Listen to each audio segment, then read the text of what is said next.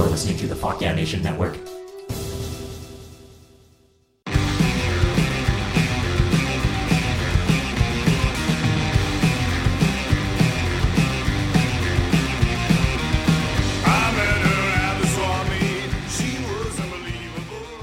Hey, everybody. Welcome back to Robert Land. Maybe your first episode, so welcome to Robert Land. This episode's great. It's full of laughter and wonder and joy, because I'm joined by an old friend of mine, Josh Robert Thompson. You may have seen him on The Late Late Show with Craig Ferguson as Jeff Peterson the Robot, or heard him on Family Guy, The Stern Show, many things. Those great new Collider videos, those deep fake videos, him doing his amazing George Lucas impression. So fucking talented. Such a good dude. We talk a lot of stuff about how, him growing up in Ohio and going to the local fair actually had a big influence on him getting into show business, and we touch on a lot of things. We touch each other in the heart. We're both touched by an angel in this episode. Podcast angel looking down on me, bringing magic to the show. I wonder if they ever had touched by an angel ride at like Holy Land. Holy Land is a Christian theme park where they have Jesus Christ resurrected.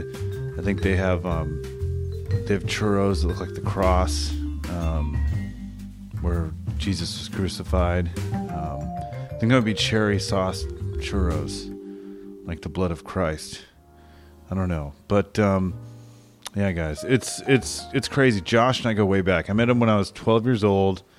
I was doing public access in Chino, California, where I'm from, and he then blew me away. He didn't blow me. It wasn't, the Epstein Island is a different episode. We're gonna wait. No, it was Josh is hilarious, and I'm so glad that we had him on.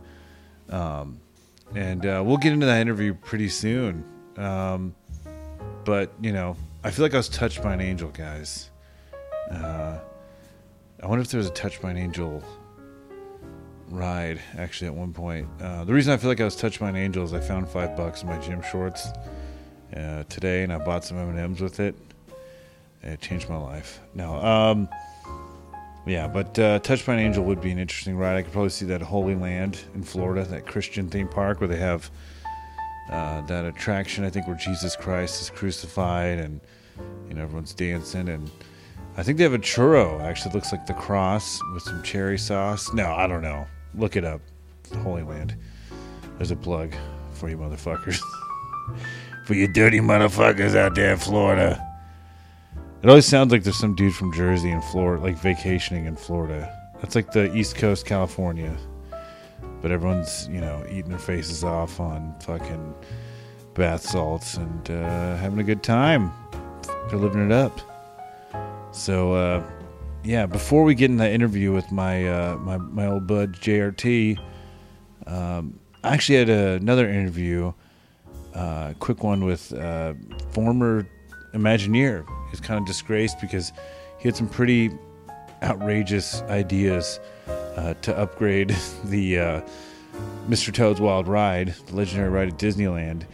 You're going to hear the interview right now.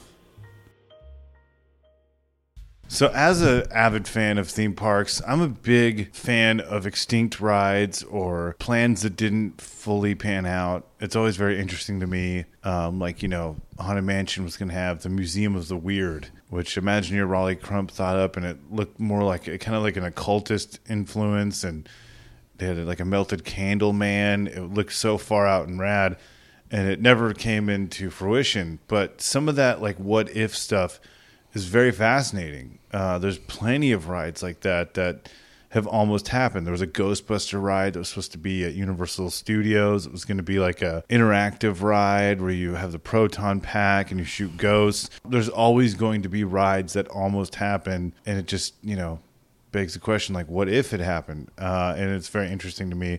And I thought I'd do something special, and I had heard about a 90s revamp of Mr. Toad's that almost took place. Mr. Toad's is no longer at the Walt Disney World Resort in Magic Kingdom. They replaced it with the Winnie the Pooh ride. A lot of people are upset about that, but we still have it at Disneyland. And at one point, they thought that they could make it more hip and kind of up the ante. But yeah, I'm joined actually by the disgraced head Imagineer on that Mr. Toad's reboot, Mr. Tony Coppola, no relation to Francis Ford Coppola. But thanks for being on the show, man. Yeah, it's my pleasure. Always a joy to talk about my time at Disney, regardless of how it ended. Yeah, so what was your idea? What did you have in mind for the 90s revamp?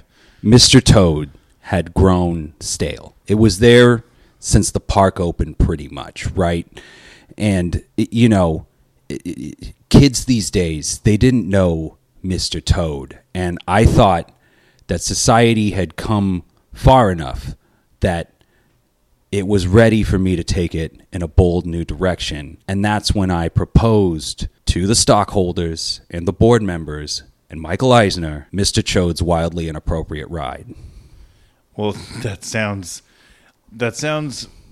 wildly inappropriate. Yeah, yes. Yeah. That was the intent. Yes. And it was, so, I mean, Mr. Toad's is already edgy. It's the only ride that you can get a DUI, die, and go to hell on at Disneyland. What else is going to be edgy about this? These are tepid crimes for the way that I was living my life at that time. I've since become sober, and there's various. I mean, you say disgraced Imagineer. It's not the whole story. No disrespect, but there was a big hoopla about that. No, I know, and Eisner, he would constantly pull me into his office and say, "Tony, can you just cut it back to 3 times a week?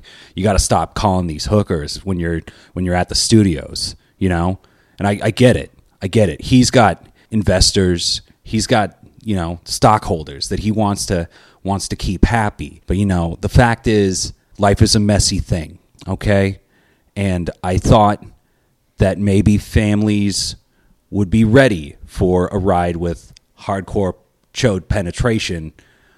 Mr. Eisner felt differently. Oh my God! So what was Mr. Toad going to be boning on the ride? Was there going to be actual sexual acts in the ride? It was a looser adaptation of Mr. Toad. A character based on Mr. Toad named Mr. Chode. And I got that. Yeah, it would basically, the track would be the same, but all the walls would be torn down and there would just be a live sex show. As an auteur of sorts, I've always felt that the first man to blast through the wall, he's going to break his neck. And that's what I did in my career at the Walt Disney Corporation. Okay. So you seriously suggested this to the Imagineering team, the investors? You thought that just it being an all-out sex show would be appropriate for Disneyland? Yes, it was 95. It was a wild time. Kurt Cobain had just died. Pulp Fiction just came out. I thought people were ready. I thought the world had changed, but I was wrong. Well, I mean, yeah, it's a little much for Disneyland, right? I mean, I get it. Pirates, there's some innuendos and stuff, but they're not, the pirates aren't, I mean, it's implied, but they're not like fucking chicks like that. Like, what? You're crazy. Well, if I had designed that ride, and I suggested to Eisner multiple times that we show the actual rapes on Pirates of the Caribbean, but he was too much of a coward to follow through with my vision. Well, so... yeah, that's crazy. What happened after that? Did they let you go, or what? Why aren't you with the Disney company anymore? I assume, maybe some of this behavior you're putting out there wasn't good for the vibe. Or I'll just say that some of us have standards that we can only compromise so much. Okay, and when you have a brilliant vision and people just stomp on it with their little bubble-toed mouse shoes, that you can only take so much of that before you as an artist have to say, enough is enough. I'm just going to Okay. go on one last bender, and obviously that was a bad decision. I lost my family behind that last bender, and Oh, I hear though now. I mean, things might be looking a little up. You've got that experimental food truck. Where, it sounds kind of disgusting, but you have like live animals that you shoot in the head, and yes, we murder your animals in front of you. We let you name them and care for them for an hour, and then we feed them to you, and we film your reaction, and then we send a DVD to you in the mail so that you can feel your guilt for the rest of your life. okay. So where can they follow you? That's Sadistic Eats. What was that handle? It's at Sadistic Eats, you filthy motherfuckers, on Instagram.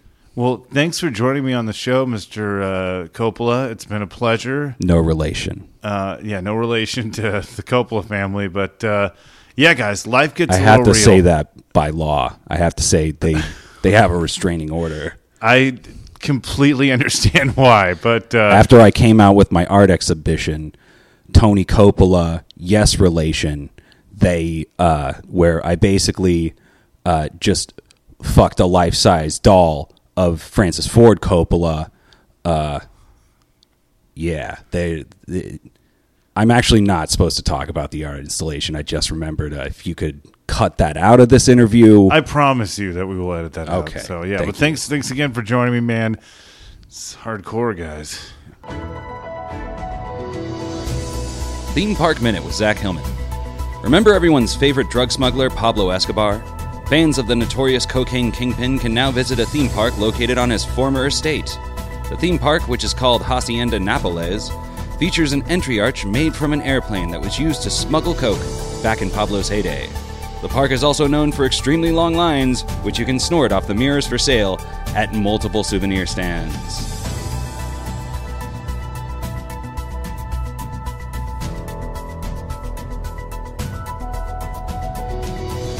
Bet you guys didn't know that, did you? Man, I am super stoked, dude. It's pretty far out, but we got our buddy, Mr. Josh Robert Thompson, on the show. So strap in, strap on. Terminese sentados, por favor. Remain seated, please. Now, here's my talk with my good old buddy, Josh Robert Thompson. Because she wore your tie. Showed your tie. I still have your fucking tie from your. I had it in a trunk. Okay. Well, I've. Well, got you ready? You Did you send me the? I sent that to you. Did you? Where'd you send it? Through the Instagram. It'll be a link. Oh, Instagram. Yeah. Do you have my number? Why don't you just I text think me, I bro? do. It's so fucking weird. Oh, there it is. Okay, good. All right. So, hello, everyone. Welcome to Robert Land. I am here joined by my good friend Josh Robert Thompson. Well, hello, Robert Thompson. No relation, by the way. No. And I want to at the top of do the we show. need to address that? I want to just tell you that it's really a source of it's a source of consternation for me now, if that's the right word. Wrong word, Josh. I'll correct you later. You're Robert Thompson. You are Robert Thompson, and I am Josh Robert Thompson. But when we do these stand-up gigs, and we're in the same one, it'll say like featuring Robert Thompson, Josh Robert Thompson. And then, or hosted by Robert Thompson, and people will be like, "Now, are you hosting it and also in the show?" So you're gonna have to change your name, bro. I'm gonna have to flip a coin, man. I've Sorry, been bro. thinking it's all right. I've been thinking about that already. You know, I don't know what to do though. There's a few names. There's Ham Sandwich. That's good. Dick Neptune. Dick Neptune. That's what Yeah, Evan. yeah. Did you hear when I went on I Evan's did. show?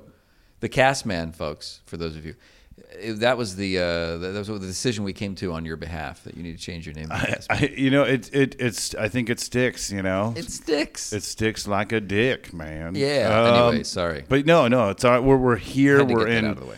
We're in Burbank. No, Burbank. Somewhere in North Hollywood. We're on the cusp. Okay. Can we can't say where we are. No. It's a secret location. We're near one of my favorite bars in this area, which is the Other Door Bar. Oh, Have you ever been there? I think I've been to a show. They have bands, right? Yes, Live they do. bands? In the back room, they have bands, but they have like I sound like Jeff Goldblum in the back. They have bands. They do. And, Does Jeff Goldblum play? Yes, I do. I do jazz trio. We perform there. The Other Door, not this one. It's the Other Door. The Other Door. But they have baboons. There's a stuffed baboon, like a taxidermied baboon that's hanging from the ceiling. No upside shit. down. Wow, So that's maybe like there's a gazelle too in there. Oh, Not a Lord. real one, a dead one. Anyway, sorry. that's like something they'd have at like CIA or something, right? Like one of CIA. Yeah, Shout out yeah. to Carl Crew over at the CIA, the Yeah. the proponent of the proprietor of the CIA, man. I've never set foot in there, but I've seen haven't? so much about it. And the guy that reached out to me for Dick Neptune to play there, Yeah, yeah. and I was so jazzed. But we broke up like that around that time, like that incarnation. Is Dick so. Neptune back Yeah, together? yeah, it's back together. You got to play there, man. I know. I'd love to. I promote the shit out of that. That's a great venue, and I think now it's called like Chinatown East or something. Very catchy. I don't know. I know. I'm like, dude, your names of your businesses are terrible. Like, first it was called the CIA, but it's the CIAA, California Institute of Abnormal Arts, That's so cool. and now though. it's Chinatown East. Anyway, yeah. I digress. Well, it is. Me and Josh go way back. We met years ago doing cable access in Chino, California, where I hail from. I was raised there, and Josh had this show. Of a couple of shows on Channel 16 at the time. Which, to be fair, was called the Josh Thompson Show because Yeah. I hadn't yet gotten in the union. So technically at that time, had you been doing stand-up, it would have been okay to keep your name. God, if I'd only... I did do my first stand-up gig. I was 12 at Canyon Hills Junior High School, and I think... I did what I do. My material really hasn't progressed much. I think I danced and I dropped a Pop-Tart that was crushed in my pocket doing a Britney Spears impression. That's so, great. Yeah. When how old were you when I met you? Well, I was... Because it was like 98 when I was trying to get in, and I was like 11. Right. And I saw the commercial... Like, you can have your own show. It was actually a really weird artsy it was like from the primordial. I remember that opening line. It was like a transformer, some art, really like, This Lynchian. was like a PowerPoint presentation, right, on Channel 16. Yeah. And all day long during the day, it was just horribly cheesy PowerPoint with like outdated clip art. Yeah. And it would be like, local Kiwanis Club pumpkin patch, or bake sale, or Ayala High School fundraiser. Yeah. And then there was that the ad for the come make your own show or whatever. Yeah, and I don't know what drew me to it. It might have been my friend Cedric Reynolds' dad, who's a pastor, Cedric Reynolds Sr. Cedric Reynolds had a show called Changing Our Cities. Yep. Changing our cities, changing our cities, changing our cities. Cedric Reynolds. He was such an asshole. Sorry, Cedric. But because I didn't know him. You got to deal with the fallout from this episode when his kid hears it. Right. What the hell did you say to my mom? But he would show up at the cable studio and be like, "Hey man, is my set up yet? Come on, I'm ready to do my show. I gotta get back to the church. I'm Cedric Reynolds, changing our cities, changing our city." These people would lord over us like they were the kings. Oh, yeah. Right? Like it was all local people that had a little bit of power when they'd come in and do their show, like Dr. Laubach. His World of Health. Oh, my gosh. The guy was just a local chiropractor in the middle of nowhere.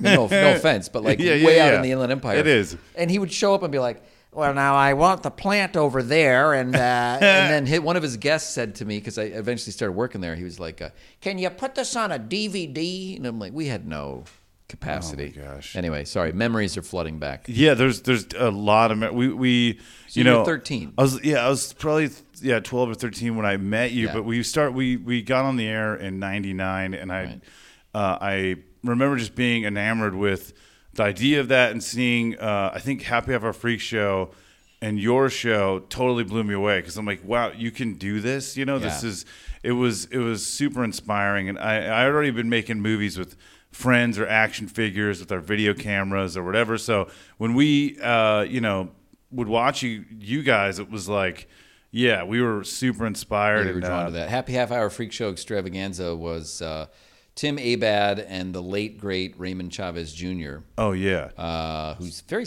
sadly passed away, 3 years ago now? Yeah. It's insane that he's gone. It's very weird. But yeah. those two guys were the pioneers truly over there because they were pushing the envelope. And then I came in and did my own variety show, self-titled, and then I did Schlock Theater, which you came on along with the whole Mindless TV group. That's right. Right? Like the final one we ever did, you guys were on the greatest one of all time. Yeah, it's and I remember I saw, like, everyone progressed. Like, we were obviously 12 when we started, but the shows got better and better.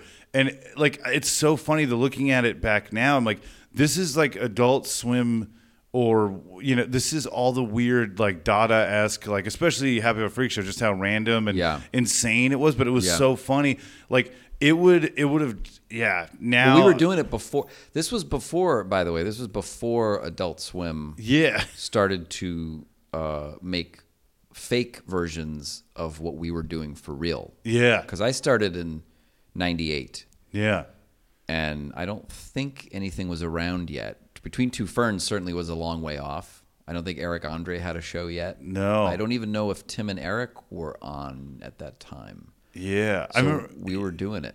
Yeah. It's great. It was practice and fun. It's some of the best times I had still, because it was just so exciting just to be with friends and you know, obviously the pilot that you did that I was able to work on had that feeling just on like a bigger scale. Oh, it was great because we were able to bring a lot of people from that time, from that cable studio together, and then some new friends as well. Many people that have gone on to, you know, great stuff, like Melissa Villaseñor was a part of that, and Dana and many other. Yeah, Dana DiLorenzo, right? Hal Lublin, and lots. I mean, this is amazing, dude. Yeah. But yeah, so that's how you and I met, and I remember the public access class was very brief. This guy Preston Hazlett was the one who was the instructor. Okay, guys, let's take a look at what we're going to do. He was like this former college football player who was just sort of hanging out, kind of surfer bro, you know. Hey, guys, really nice guy.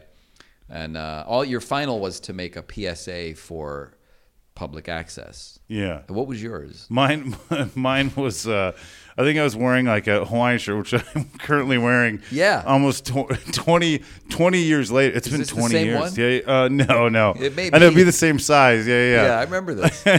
But yeah, it was just like me cutting a promo. I don't know. Was it a PSA that we had to do? I actually have the tape. Oh shit! I have the original 3/4 tape. That's so crazy. Because you jump into frame and you're like, "Hi, I'm Robert Thompson. You know what I tell you about public access?" Like it's you, but like little you. Yeah, so trippy. And the one I did was a Jurassic Park spin-off where these two, my friend John and his then girlfriend were like, it was like they were running from a T-Rex and you could hear it roaring in the background. And then I made a giant paper mache indentation of a T-Rex footprint. Oh wow! Put some dirt on it and then shot it to look like it was a real footprint. And the thing was like, make an impression with public access or something ridiculous. Oh, that's great. But it was so fun. Yeah, totally. Wow. And I remember when you know, like you said later, you were the public access coordinator, which we were like relieved because our buddy Jeff had stopped being the coordinator. So like, oh fuck, who are we gonna get? Right, Jeff. So Preston was the first guy. Then a guy named Jim Patrick. These are all public. These were like the keepers of the keys. They basically they were custodians basically of all this old equipment. Jeff Baker, Jim Patrick, and then Jeff Baker, hey, who had a show called The Man in the Kitchen, which was wildly successful. Now we're on KVCR. Suck it, hey, and then I came along. Is that right? Yeah. There was nobody there for a while. And one of the things that I remember, which was so great, was we did a bit where it appeared that I was getting a blowjob from a homeless man. And, you know, we were, I think, 17, 18. It was towards the end, but I remember you telling me the call, we got a complaint. I'm going to find the tape because I have it on a micro cassette tape because I recorded the woman's message. You did a sketch. It was that sketch, but there was another one where it was about a rooster that was on a fence. Oh yeah, that's it. Oh yeah. He's the cock on the fence. The cock on the fence. That's the gag. It was an actual cock on the fence, and you took a vacuum cleaner. He's like, "There's a cock on the fence. I'm gonna suck it off. I'm gonna suck it off." So the gag, it's a visual gag. He's sucking a fake So rooster. this local woman, this housewife in the middle of the suburbs, was watching this for whatever reason in the middle of the day or whenever it came on. She called me and was like, "I would like to lodge a complaint. You're showing a video of one boy pretending to suck a boy's cock." Oh no, maybe it was the homeless thing. Yeah. Suck another boy's cock. But she kept saying cock.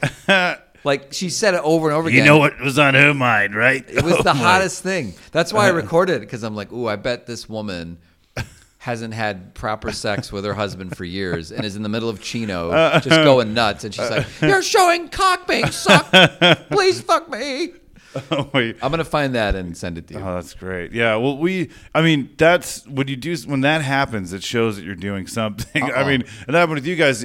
Josh and Ray had a show, Lunchtime Live, in Eagle Rock. So we moved eventually to Eagle Rock. Yeah. And I like, which was like, I feel like all this stuff was kind of a progression. That show, I mean, you had a live audience. It got pretty wild. It got very wild. It's out of control. And like, it was controlled chaos at first. And At then first. It kind of But it started very quickly. It started where Raymond and I worked together as employees of the cable company. Uh-huh. It was Adelphia at the time. Yeah. Now it's like Spectrum, which sounds like something you stick in a vagina, the speculum, speculum cable. We're gonna spread you open and see how you're doing in there. But we worked together, and on one of our lunch breaks, we decided to go live on Channel 16 because we had access to the control room.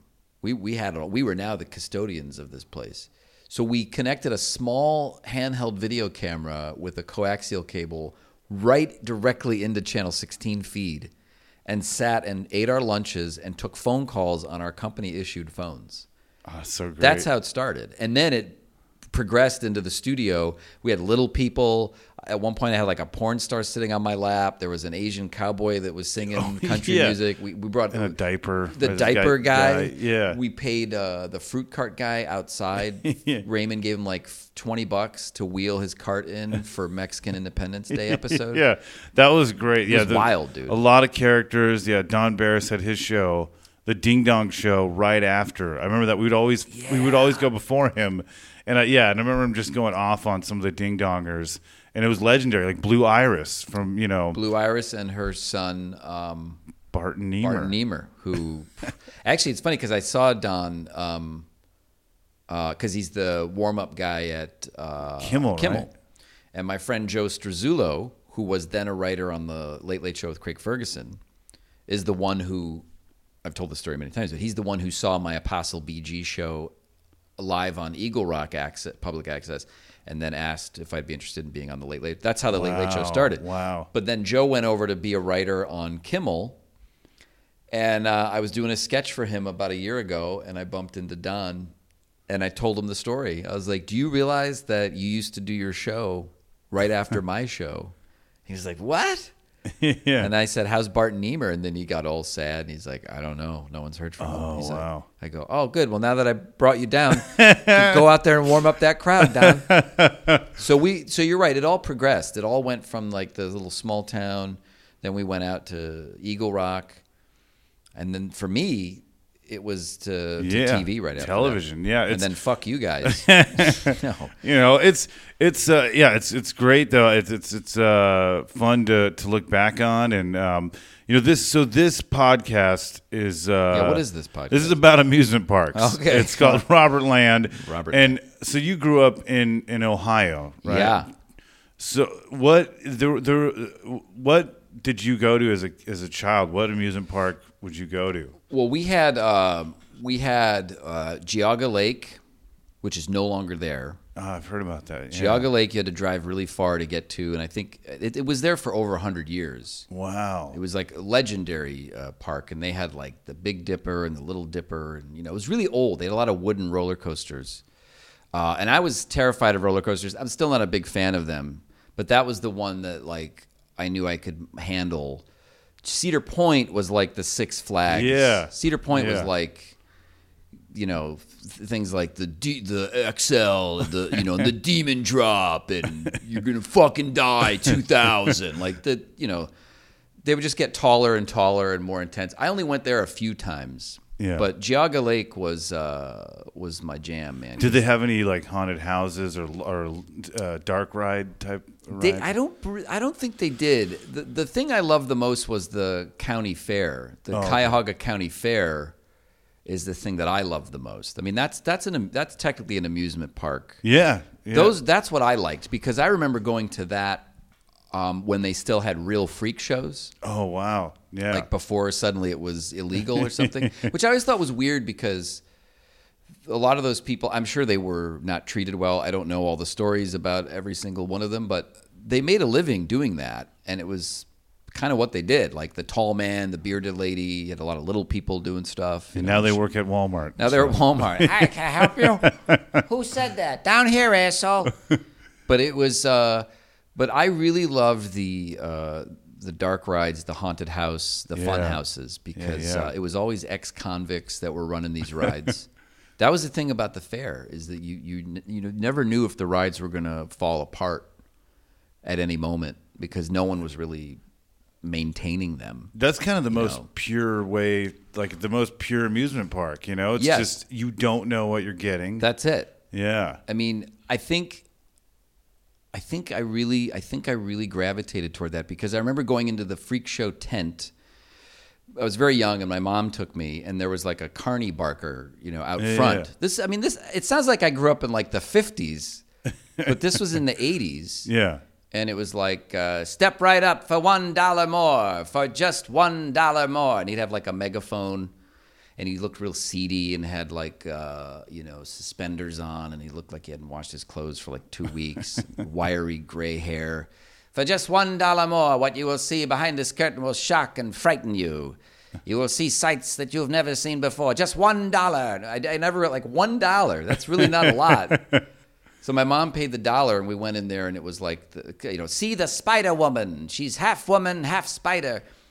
And it was, I kid you not, man, it was a woman put her head through some kind of wall into like a spider costume, like a horribly made spider costume that was hanging on a web. And she would just like yell at people. Like she was like, "What are you looking at? Never seen a woman with 8 legs before?" And it scared me for some reason, because at 7 or 8, I thought it was real. Yeah. But they had the 2-headed cow and the lizard man. And yeah. Some of them were actually maybe possibly mutated people, like a guy with a flipper that was like, "Get me out of here. Don't let him convince you to help him escape." I love that shit. The 2-headed sheep, dead babies in jars. Like that was, it was the real deal. And then they were gone. Then they never did them after that. Well, I was that it's funny because I just watched. Sorry, bro. Jesus Christ. That was one of the Thank you. The freaks now. Yeah, exactly. Jesus Christ. Right, go ahead, bro.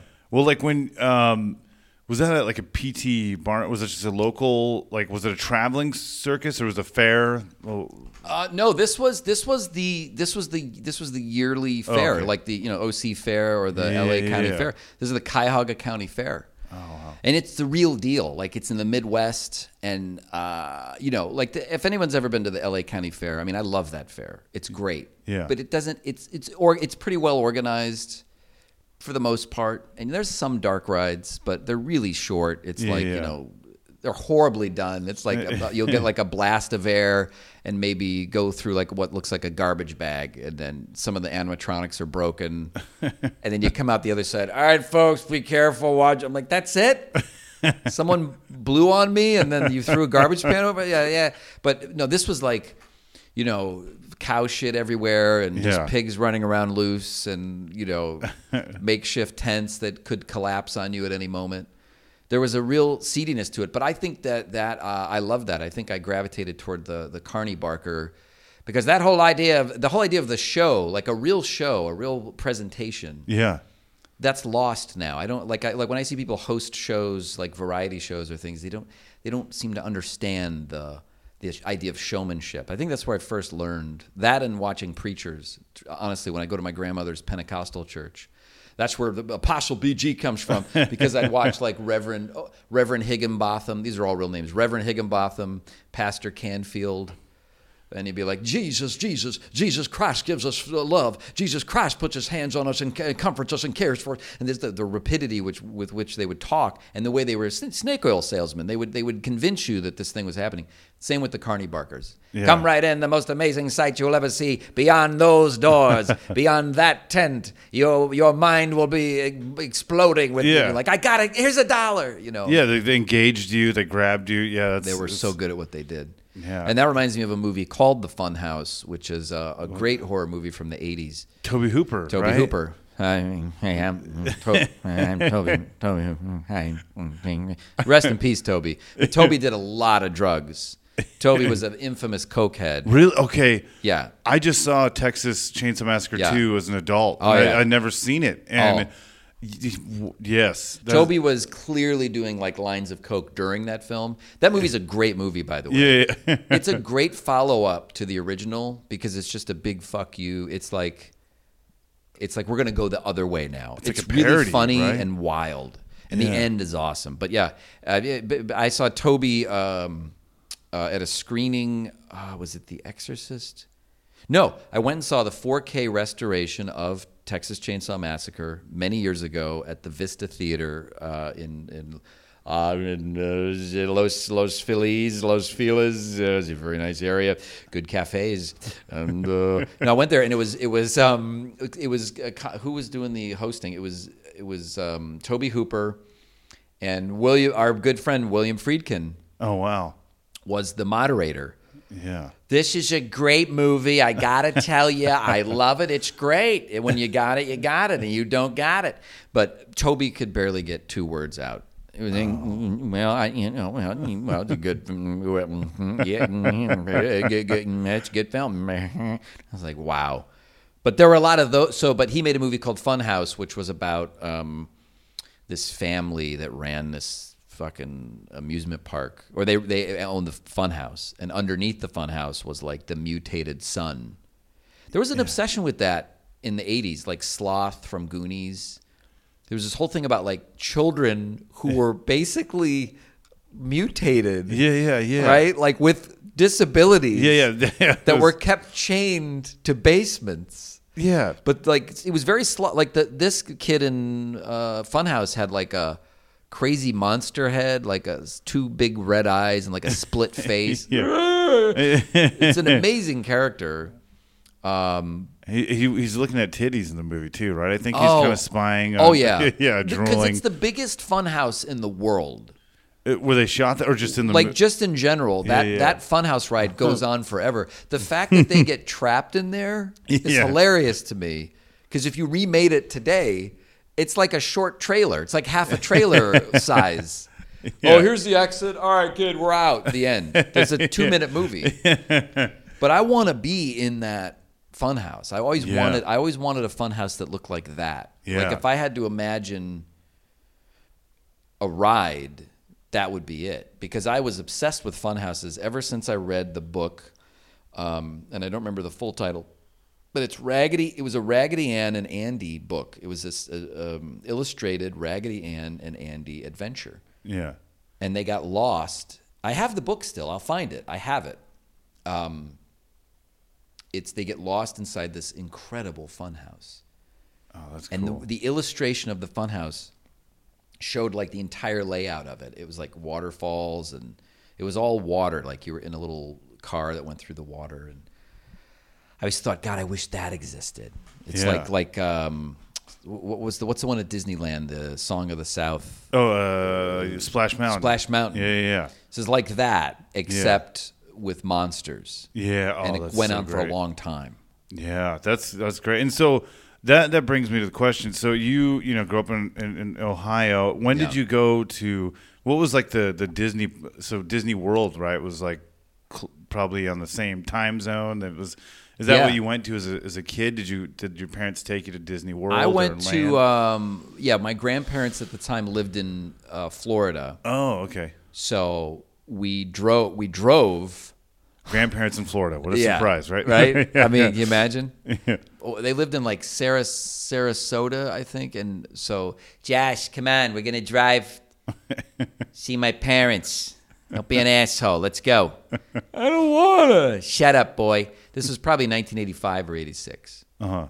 So we went there, and that was the only time I ever went to Disney World. And again, I hated roller coasters. So what happened was the first ride we went on, the first ride of the day was Space Mountain. Oh, Jesus. Yeah. Right? My parents convinced me because to be fair, they really didn't know because they'd never gone on it. Yeah. Josh, it's just a space adventure. It's like a fun travel through the galaxies. You see the stars and the planets. Josh, you'll be fine, honey. I'll be right there. So we get up to the ride, and the kids have to sit in front, like littlest person in front. So it was the first car, no other cars in front of us, God. Adam in front. And you're going along for a little bit, and it's like, the galaxies, there's a whole world. And I'm like, well, this is great. I love this. I love space. And then it starts going up.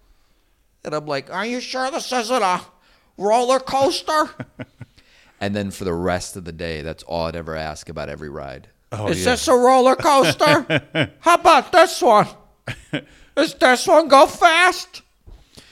But I think Pirates, if I had to combine the two, Pirates of the Caribbean combined with a Funhouse Oh, yeah. is what that Raggedy Ann and Andy thing was. Oh, wow. And I've always loved Pirates because I love the animatronics. I'm obsessed with all of that. Oh, And yeah. I actually make my own now. Because as you know, I have a big Halloween display I do every year. Yeah. It's fantastic. Yeah. And that all came from what we're talking about. That all came from going into these fun houses. And I got tired of how much they charged for this shitty props, like at Spirit Halloween. Oh, yeah. They've gotten worse every year. Yeah. Yeah. It's like a girl on a swing with two heads. I know. It's like, but it looks like shit. Yeah. So I started learning. I went on YouTube and started watching all these videos about how to make your own simple mechanical props. And I've been working for next year. I'm going to have a bunch of them. And so that's what appeals to me is all the mechanical stuff too. That's my favorite part about Disney World or Disneyland. Yeah. Is the autoerotica sort of the robots, sure, but they start talking and boy. and then of course there you are in Jurassic Park, same thing. The dinosaurs were real, of course, in that movie. But ooh, watch out! Don't let the egg crack. Ooh, it's hatching, raptors. Anyway, so I really love that stuff. I think it's my favorite part of the amusement parks. Yeah. Yeah. It's pretty. Where did you go? Like, where did you go to Six Flags? Was that around when you were a kid? Yeah, definitely. The Six Flags Magic Mountain was around, but I didn't go there until I was an adult. I went there in my 20s. So you went to Disneyland. I went to Disneyland. I went to Knott's Berry Farm. Knott's quite a Berry bit. Farm. Yep. Knott's Berry I've Farm. never been there. Oh no, oh my gosh, Isn't that you got to weird? go there. Yeah, because that influenced Disney. That was one of the big influences on him. Was Knott's Berry Farm. That was their first. Yeah, that was their first. No shit. It's kind of they've sort of now are going back to, because in the 90s when I'd go, they had some dark rides. Like they had this the dinosaur ride where they had like a Mark Twain kind of scientist that would like take you back in time. Oh no, you're going 20 million years back in time, and it was so Right, amazing. It right. was these shitty, floppy dinosaurs, but it was That's the best. It was amazing. Yeah, as a kid, it was just, it blew my mind. I love that shit. Yeah. There was a park in Pennsylvania. Ooh, P. Hear that? Peter Piper picked a peck of park in Pennsylvania because, I'm sorry, I just really love doing the Jeff Goldblum. It's fun for me. It's Yeah. soothing. It's like medicinal. I think it's Pennsylvania, somewhere in the Midwest. It was called like Dino World. And these dinosaurs didn't even move. They were like giant paper mache things that were out in the middle of the forest. And this guy on a tractor hitched some cars to it. And he'd be like, okay, kids, get in the car. My dad was with me at the time, folks, just so you know. It wasn't like I was going to go Roaming, an yeah. Epstein. Hey, how you doing? Come to my private island. I'll fuck you for a couple days. Guess what? I didn't kill myself. Bah, bah, bah, bah. So... But yeah, so what you do is it was super slow, right? It was like Super slow. That's what my old trainer, Jerry, the guy named Jerry in the Valley in Sherman Oaks. I used to work out at this place called Body USA. I'm telling you, Body USA. I'm Jerry. And his technique was super slow, where you like lift the weight and he'd be like, slow it down, not too fast. I'm telling you, you're wearing yourself out. And then when you couldn't do the weights anymore, he'd say, that's it, you're done. You're toast from coast to coast. Jerry, super slow. So I'm on the tractor going as slow as it possibly can, and you're supposed to be terrified by these papier-mâché dinosaurs. And then the driver would say, all right, kids, there's a T-Rex coming up.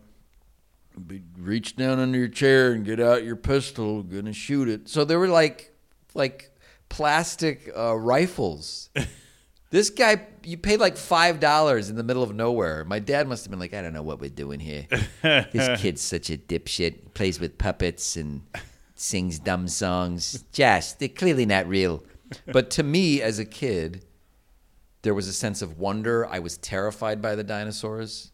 I mean, even at Cabazon, if anybody's been out there with the famous Pee-wee's Big Adventure dinosaurs, you got to go there. Yeah. Because now it's owned by like Mormons or some weird Christian group. Really? So they've rewritten the story of creation. So they'll have like a guy, an army soldier next to a T-Rex, and it'll be like, man has lived with dinosaurs for many years. And I'm like, I don't remember this part. During World War II, the Raptors helped turn the tide. That's a movie that needs to be made. If there's any, I would fucking watch that. Yes. Hi, this is Steven Spielberg, and we got a new motion picture coming out. It's actually the sequel to Lost World, and it's going to be a great picture. We're very excited about it because, well, in this movie, the Raptors, it's in World War II, of course. I have an obsession, obviously, with the Nazis and all that stuff, and I put them in a lot of my pictures. And this time, the Raptors helped turn the tide. Can you imagine? Yeah, that would be. Would Lucas have any involvement? Hi, this is George Lucas, creator of Star Wars. I'm Steven Spielberg, and we're just working on the new picture. It's actually the new Indiana Jones picture, and this one, Indiana Jones, is. Oh God! Just like, at any minute, George is going to give up. That's how he sounds when he talks. Hi, this is George Lucas, creator of Star Wars, and I don't even care. Who cares? Ray is just such a shit character. Hi, this is Steven Spielberg. That is good. My Spielberg is really. I feel really good about it. Yeah. I hope he never hears it. Hi, Josh. This is Steven Spielberg. Yeah, I heard your impression of me. Oh, I'm sure he'd. I don't sound like that. I'm Steven Spielberg. But I think for me, the theme of all these theme parks and all of the fairs that I've been to, I always gravitate toward the fun houses, the dark rides, or anything that's animatronic. Yeah. Because there's such a joy to that. That is why I do these Halloween displays. I mean, this year I had 4 trick-or-treaters. Only 4. Whoa. And there's always the one kid that walks by and sees the Frankenstein monster and says, there goes Shrek right there. And I was like, look, man, there goes Shrek. Hey, Jose, there goes Shrek. And but this year I did it for myself. I found an old tube TV that I got off of eBay, an old tube fucking television set that I set up in the graveyard with a VCR connected to it, hidden with fake moss. And I had a hidden with Elizabeth Moss, and I had a clown sitting in a chair that would move back and forth and laugh, ha ha ha ha, and he looks like he's watching the TV. And I had Night of the Living Dead on a VHS tape playing. Oh, so cool. And with the fog machine going, like the fog would go in front of the TV and like hit the light just right. And I stepped back and I looked at it and I was just so pleased. I was like, this is what, as a kid. So some of the kids that did come by in past years, they're blown away by it. Yeah. Because as a kid, it's so real and so wild to you. Yeah. You just can't understand how it's possible. Yeah. I love it, man. Yeah. And that's being able to go to Disneyland or Knott's Berry Farm or whatever, it was something that I'll never forget. It was like just pure wonder, and it's a lot like the movies, where the movies would take you to these places you couldn't go, but being able to kind of step in a movie is what was just so phenomenal, and it still impresses me and it amazes me today, and it's great that you do that. I'm always in awe of your Halloween setup, man. It's cool, man. Yeah, it's what the cool part was, like kids that grew up, like, because I've been at that house for almost 8 years now, and some kids have come by in past years. They're like older now. They moved away, but they came back like to see that's it. crazy. Yeah. I'd be like, "This is my daughter. She just had her quinceañera. I offer her to you, and thanks for." No. There's no need for that. No, man. I'll pick her up in a couple hours. Take care, man. No, I'm so sorry. I don't. Hi. Okay. So Yeah, that well- never happened.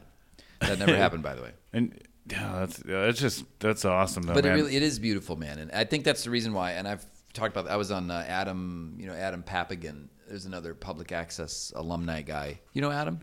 I don't know him. I know of his That's stuff, weird. his show. Because he was doing public access in Santa Monica when we were doing stuff at Eagle Rock, and Adam. Well, I should. Well, his show was outrageous. His show was way out of fucking control. Like he was doing stuff on the air that I was like, bro, I don't even know. Like the Reverend Possibly G was insane, but I was like, no, bro. But now Adam does like tours. He's been published in all the big magazines. Like he does the O.J. Simpson tour. A lot of celebrities go on that now. He's always setting up cool like pop-ups and stuff. Like he's like friends with David Liebehart. Okay. The guy who was on Tim and Eric. Yeah, that's crazy. David Liebehart was a really interesting puppeteer guy, probably homeless for a while, who had a show called Junior Christian Science Bible Lesson Show. Yeah. And it was very disturbing and really funny. But he was actually one of the first guys to leave the public access world and kind of be famous because he got on Tim and Eric's show. But I was telling Adam Papagan on his show, he does the ASMR talk show. Yeah. In Pasadena, they still have a great public. We got to go there. Yeah, I'd you love got to to. see their studio. Yeah. It's insane. I Yeah. was like, wow, I'm home. But I said of everything I've done in my life, all of the shows I've done. I mean, I've accomplished a lot. I'm very fortunate to have been on a lot of cool shows. Oh, and, yeah. Just it's amazing to me. I have to step back but of everything, public access, local TV means the most to me. Yeah. It's still the thing I'd rather be doing. And same way with you could show me the most beautifully made animatronic creature, but I'd much prefer the cheesy one that like only sometimes works on like a dumpy ride at a fair or something like that. Yeah, that shit I love, man. Yeah, I think we share that sentiment, and I mean, and that's a lot. Carol Burnett has had great things to say about you. You've done a lot of amazing things, and this podcast is definitely on top of all of that. So I appreciate you. No, but Time's up. I gotta wrap it up, but I do before we wrap it up. I thought this would be great because Josh is such a phenomenal impressionist, and I came across some Disney erotica. Oh yeah. And so I think this one involves a Little Mermaid, but it's just so absurd and amazing. And I know Jeff Goldblum is kind of a sensual guy. Yes. Let's see here. Now, this is some sort of sexual fantasy. Let's take a look here. I want to point out that Robert only sends messages mainly through Instagram DMs. Yeah, I feel like a millennial. Dude. I don't check them a lot. I'm not like a VSCO girl that's like, oh my God, I got these messages. So here it is. This is Disney erotic. Yes, Little Mermaid. King, Chapter 1, Ariel's punishment. Here we go. King Triton rode his shell chariot, dragged by two dolphins. Oh boy, to his place in the auditorium, while his trusted friend and advisor rode his smaller shell dragged by two small fish to his post as the composer for the production being put on by his lovely and beautiful daughters. Sure, that sentence makes no sense. Triton took pride in all of his daughters. They were loyal, well-behaved, beautiful, did everything he asked of them. Ooh, except for one. There's always one. His youngest daughter, Ariel, was not like the rest of her sisters. She was beautiful like her sisters. Oh, some may say she was even more so, but that was beside the point. Ariel was different. Oh, how was she different? How so? In the way that most girls did not behave. She would always swim off and play around. She also had a horrible habit of going to the surface. Oh, mustn't go to the surface. Stay down there where there's all sorts of crabs and things like that. Oh no, where awful human sailors killed her mother. And when does the hot stuff begin? I don't know. This is I thought it would get real X-rated real fast. Here we go. All right, I'll do this as part of Morgan Freeman. Triton swam up to her and stroked her cheek with his hand. "Oh, you're going to be sleeping with Daddy, all right," he replied. Oh, my God. Before Ariel knew what was happening, her dad quickly took off her seashells covering her chest and began to bite her nipples very hard. Bro, this is awful. Yeah, this is incestual. This horrible fictional character that is his teeth clasped around one of her small nipples as he licked at the tip at the same time. He reached for her other breast, as one should. You've got to pay attention to both of them. With a calloused hand, he began to massage it. Rub-a-dub-dub. There it is, causing louder noises. To come out of Ariel's mouth. Daddy, that hurts, she says. Oh, and Ariel complained and squirmed. She wasn't sure what he was doing to her, but it made her feel weird. Weird. With every second that passed with him doing these things to her chest, an uncomfortable feeling began to build up in her lower tummy. And there's a weird sort of wet feeling began to build up on a part of her tail that joined at her hips. It's kind of that's the same as Jar Jar. That's where the Gungans experience erections, sort of behind their knees. As time passed in the same manner, the nubs on her chest were getting more sensitive. I feel like a 12-year-old wrote this. Did the woman that complained about my public access sketch write this? That's exactly who it is. Yeah. I would like to tell you that I want to thank you for writing. Bro, I had fan fiction written about me. We were talking about this before the show. Wow. I have fan fiction written about me, and I should narrate it as Morgan Freeman sometime. Because my fan fiction, the girl that wrote it, was obsessed with me, and she had I believe she had a hair lip. So I heard her voice a couple times because she called into my then live podcast show. She was like, "Josh Robert Thompson, you are an asshole. I wrote this story for you, and you are making fun of it. You son of a bitch." So I read the story, and every time I'd read the chapter, it was getting progressively hotter, and we were about to have sex. But what ends up happening is some dude randomly comes in and shoots me in the head, and I die. So we never fuck, and she ran off with that guy, and I was like, "This is my fan fiction. My fan fiction, I get killed. Yes, Josh, you die, and I go off with him. Bye. What do you think?" Wow. Her nubs began to expand. Nubs, bro. That's a guy that's never been even near a woman. No, nubs. But I have to tell you, it's a real pleasure being on your show. Oh, because, thank you, sir. Thank you.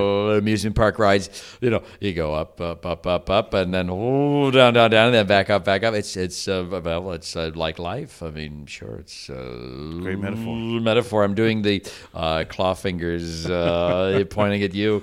No, man, but I appreciate this. Is great. That's what the world needs, another podcast. So that's right. I want to contribute to the sea, what's the ocean. What's this called? Robert Land. Robert Land. Yeah. So okay, I'm excited, man. Oh, thank you, man. Yeah, this has been wonderful. Thank you for doing it. Did I do it right? Were we supposed to imagine our own amusement park? Oh yeah, that's right. There's did you have a ride? If there's any ride, I sort of said it though. Yeah, it was like the fun house. It would right? be so. Final thoughts, folks. It would be if you took Pirates of the Caribbean and made it about 5 minutes longer and had everything horror themed. Oh, it's so like great. A horror themed water ride. Yeah. Is that a thing? The log ride at Knott's Berry Farm it was always kind of like these old animatronics, and they just looked creepy. It was these miners, and it's like you're in whatever the 1800s and Gold Rush, but they looked creepy as fuck, and they updated it. And they knew that those would creep people out, so they intentionally made it creepier. We're like, there's dead animals. They look at it's so fantastic. Do they dress it at Halloween? Do they at Halloween Yeah, I don't know. I forget what they do, but it's a little more over exaggerated. But that to me is real creepy because it's just so slight. It's just like That's what I like. Yeah. I think you dig it, but I think what you say, pirates horror themed, Yeah, is 'Cause fantastic. You go I've down never into these tunnels. Yeah. And then there's like monsters in there, and then of course you'd have animatronic Johnny Depp. You could put him in there somewhere. Yeah. Even animatronic Eddie Murphy could make an appearance. Eddie Murphy. You could have animatronic Epstein. Yeah. That's Epstein's Island. That's There a we great go. amusement park Yeah. ride because you never leave. Anyway, that's what I'm leaving you guys with. Epstein Island. Well, you can, thanks for being here, Josh, and I will go by the name Nubs from now on. Yeah, that's it, bro. Yeah. All right, thank you, man. That was great.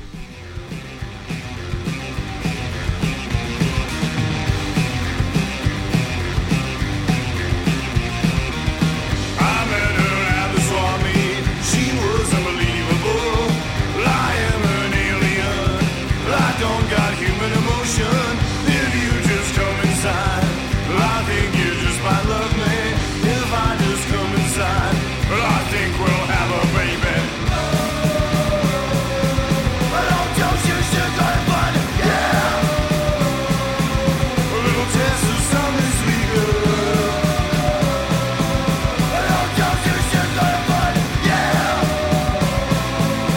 Injection, Raven's revenge. Caramelized candy eyes. You were insatiable. VHS from Alien. Tell me a lot about masturbation.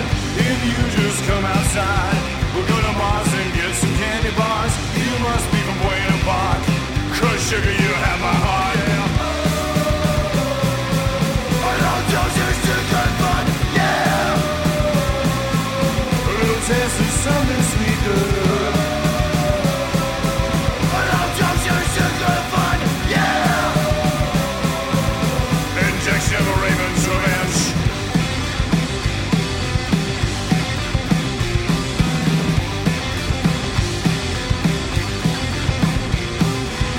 So sticky and so sweet.